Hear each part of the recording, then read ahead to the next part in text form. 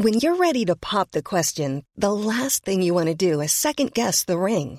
At BlueNile.com, you can design a one-of-a-kind ring with the ease and convenience of shopping online. Choose your diamond and setting. When you find the one, you'll get it delivered right to your door. Go to BlueNile.com and use promo code LISTEN to get $50 off your purchase of $500 or more. That's code LISTEN at BlueNile.com for $50 off your purchase. BlueNile.com, code LISTEN.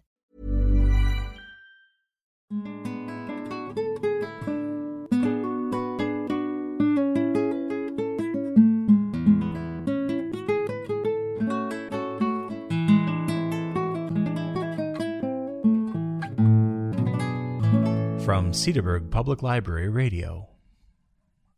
Good evening, and welcome to the interviews of candidates for Cedarburg School Board. My name is Ellen McFarlane. I am a member of the League of Women Voters of Ozaukee County. Because of the pandemic, our usual candidate forum format has changed. Tonight, we will be interviewing the school board candidates separately, one by one, and there is no audience present. The interviews are being recorded by the Cedarburg Library radio station. The unedited audio recording will be available to the public on the Cedarburg Public Library radio station Facebook page and the Cedarburg Public Library YouTube channel, as well as the League of Women Voters of Ozaukee County's website, blog, and Facebook page.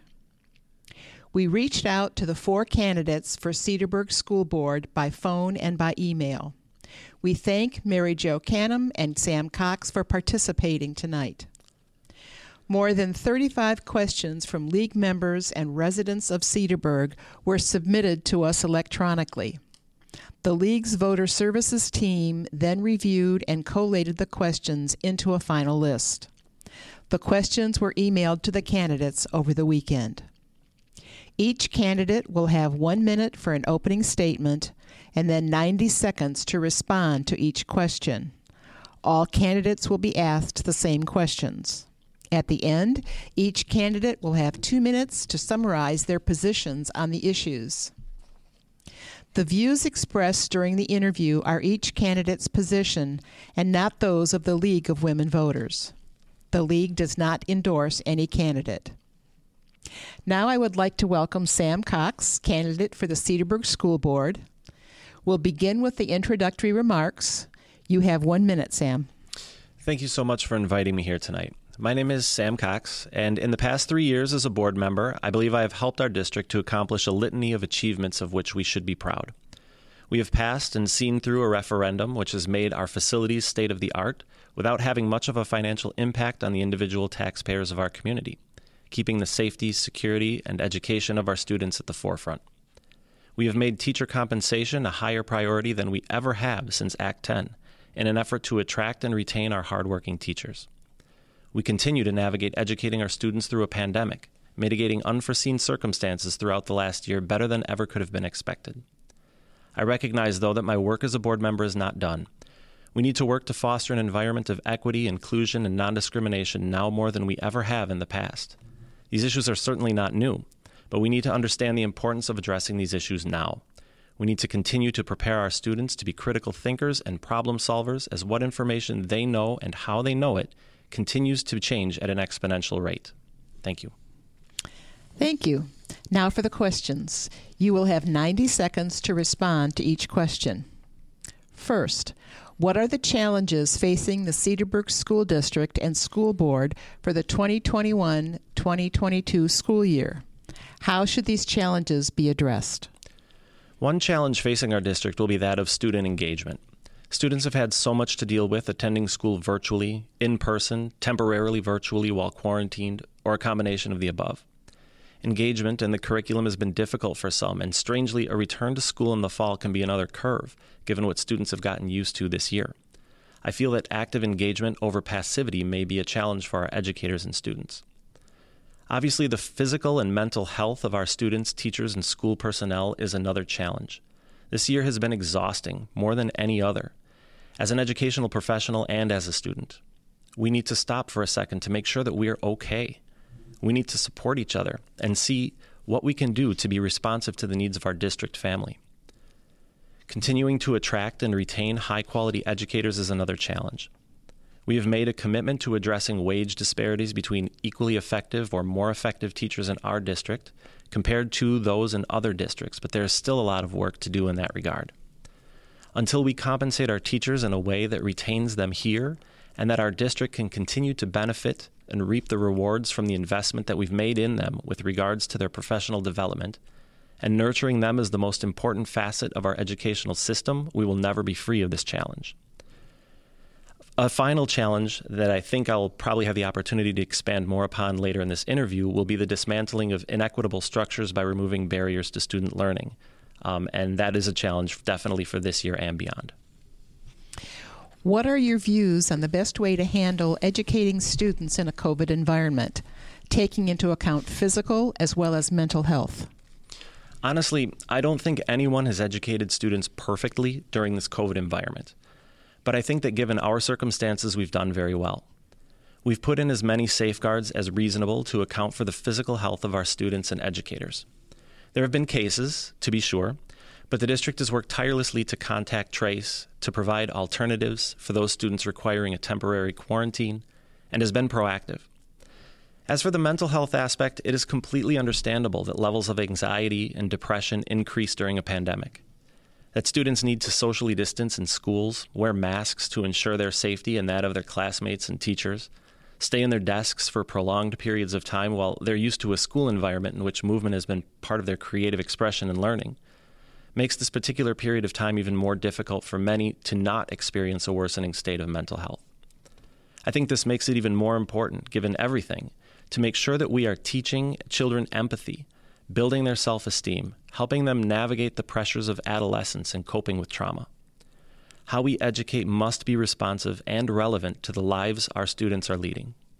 And COVID has certainly been a major player in how students have had to deal with the pressures of living and going to school. Being cognizant that this form of education is more nuanced now than ever is a first step in helping our students through this pandemic and whatever is facing them in the future. Tell us how you would manage education in the next school year, assuming the pandemic is under control. Would you consider keeping parts of the policies that were implemented during the pandemic in this school year? Certainly. Our mitigation strategies that have led to state-of-the-art cleaning and sanitation of our buildings is something that is to be admired and must stay in place.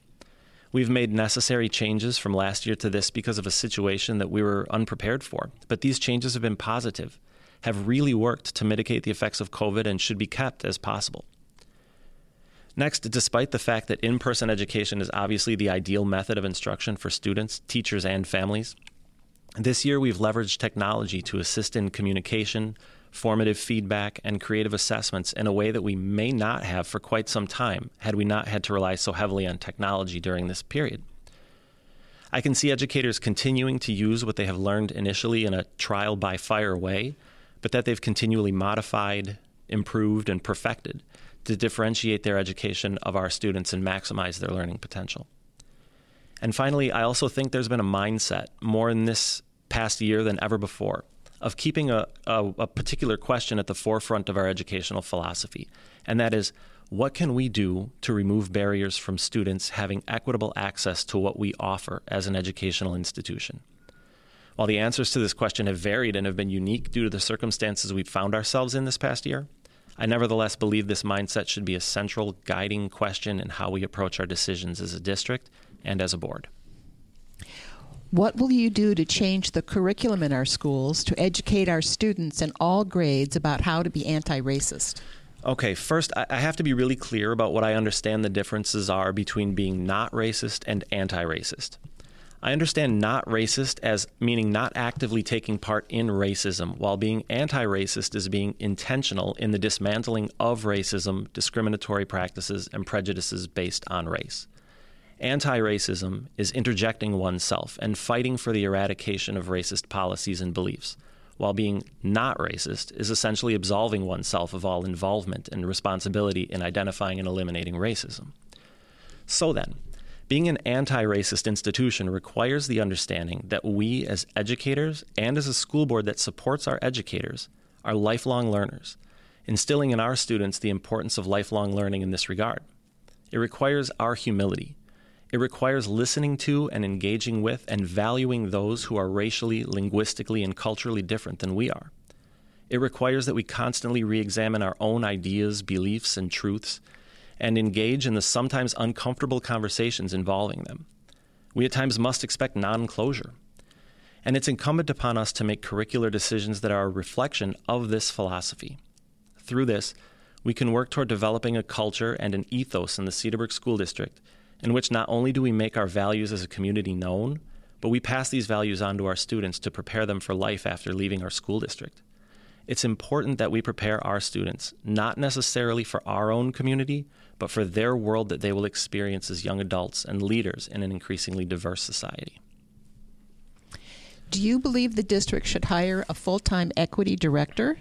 Why or why not? If so, what should their role be? It's possible, but there are things we have to do immediately before understanding what that role means for us.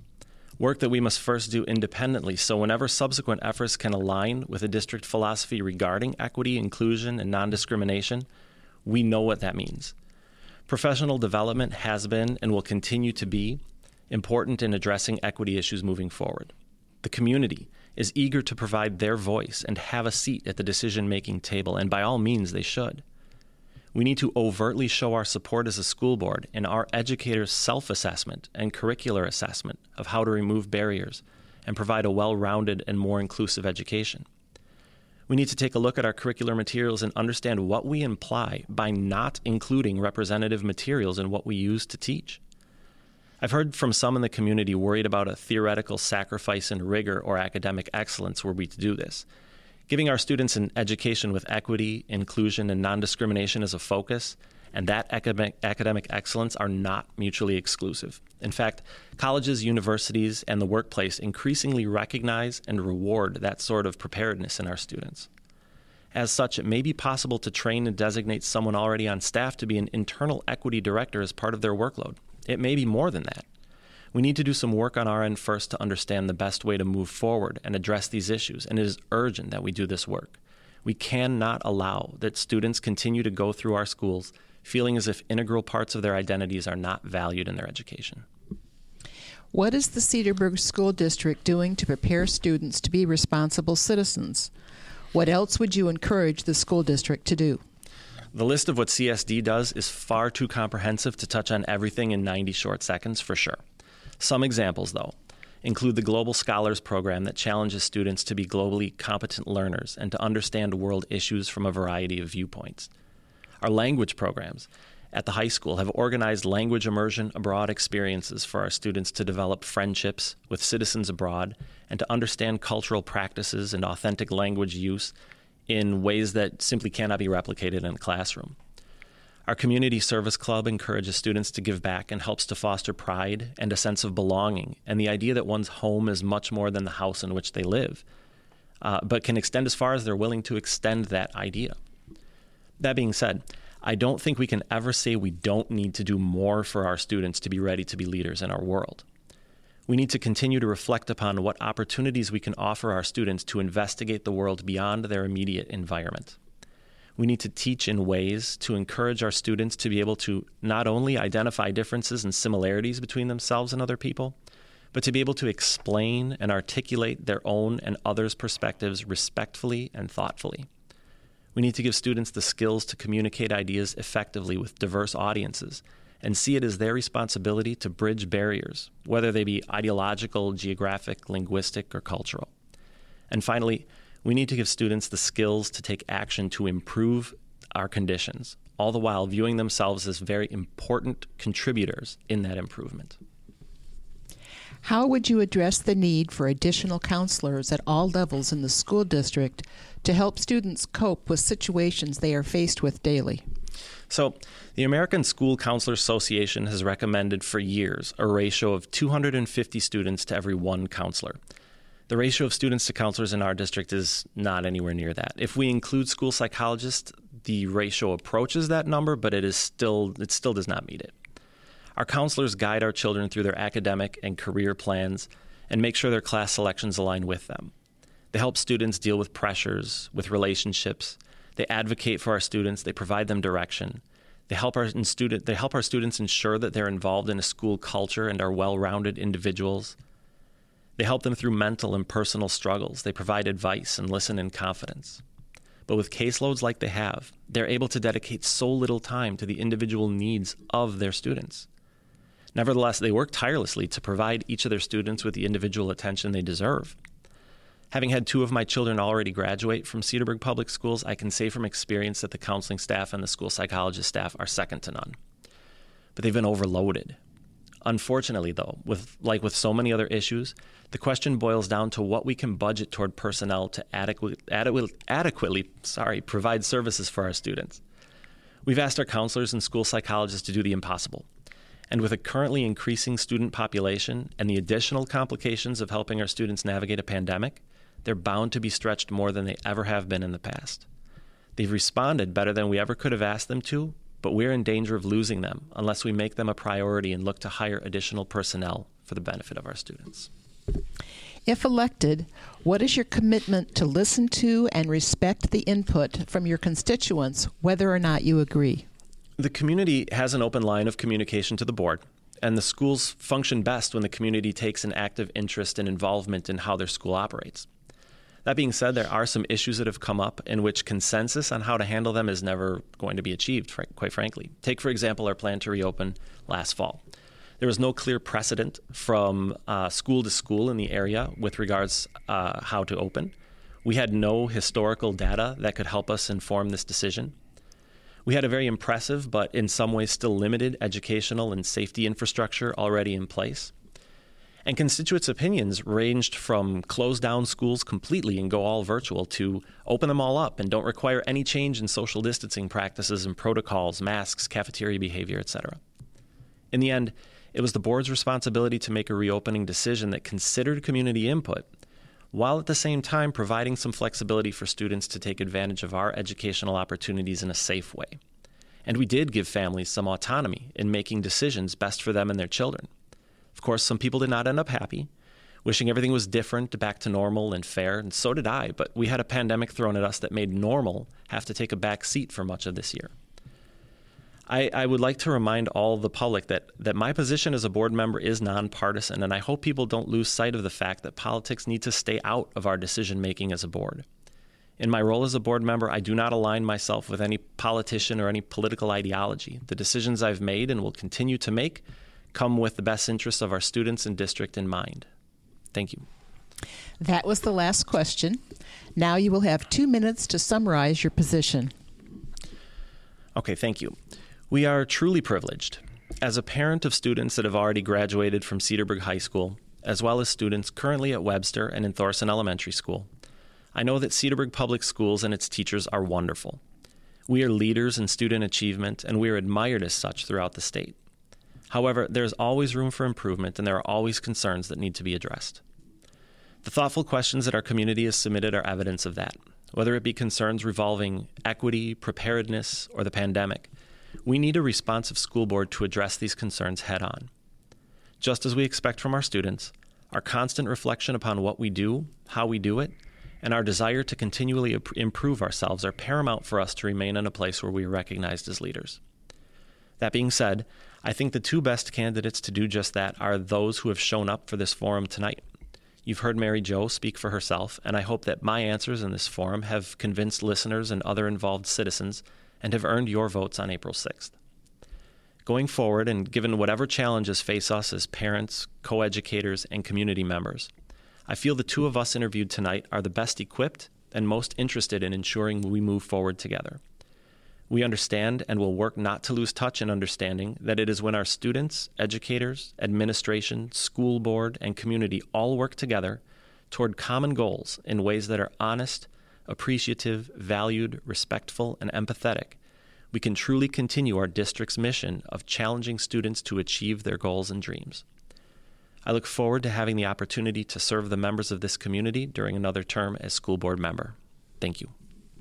Thank you, Sam, for giving us your time and your thoughts this evening. It is the League's hope that these interviews will give you, the voters, information that will help you cast an educated vote on April 6th. Thank you.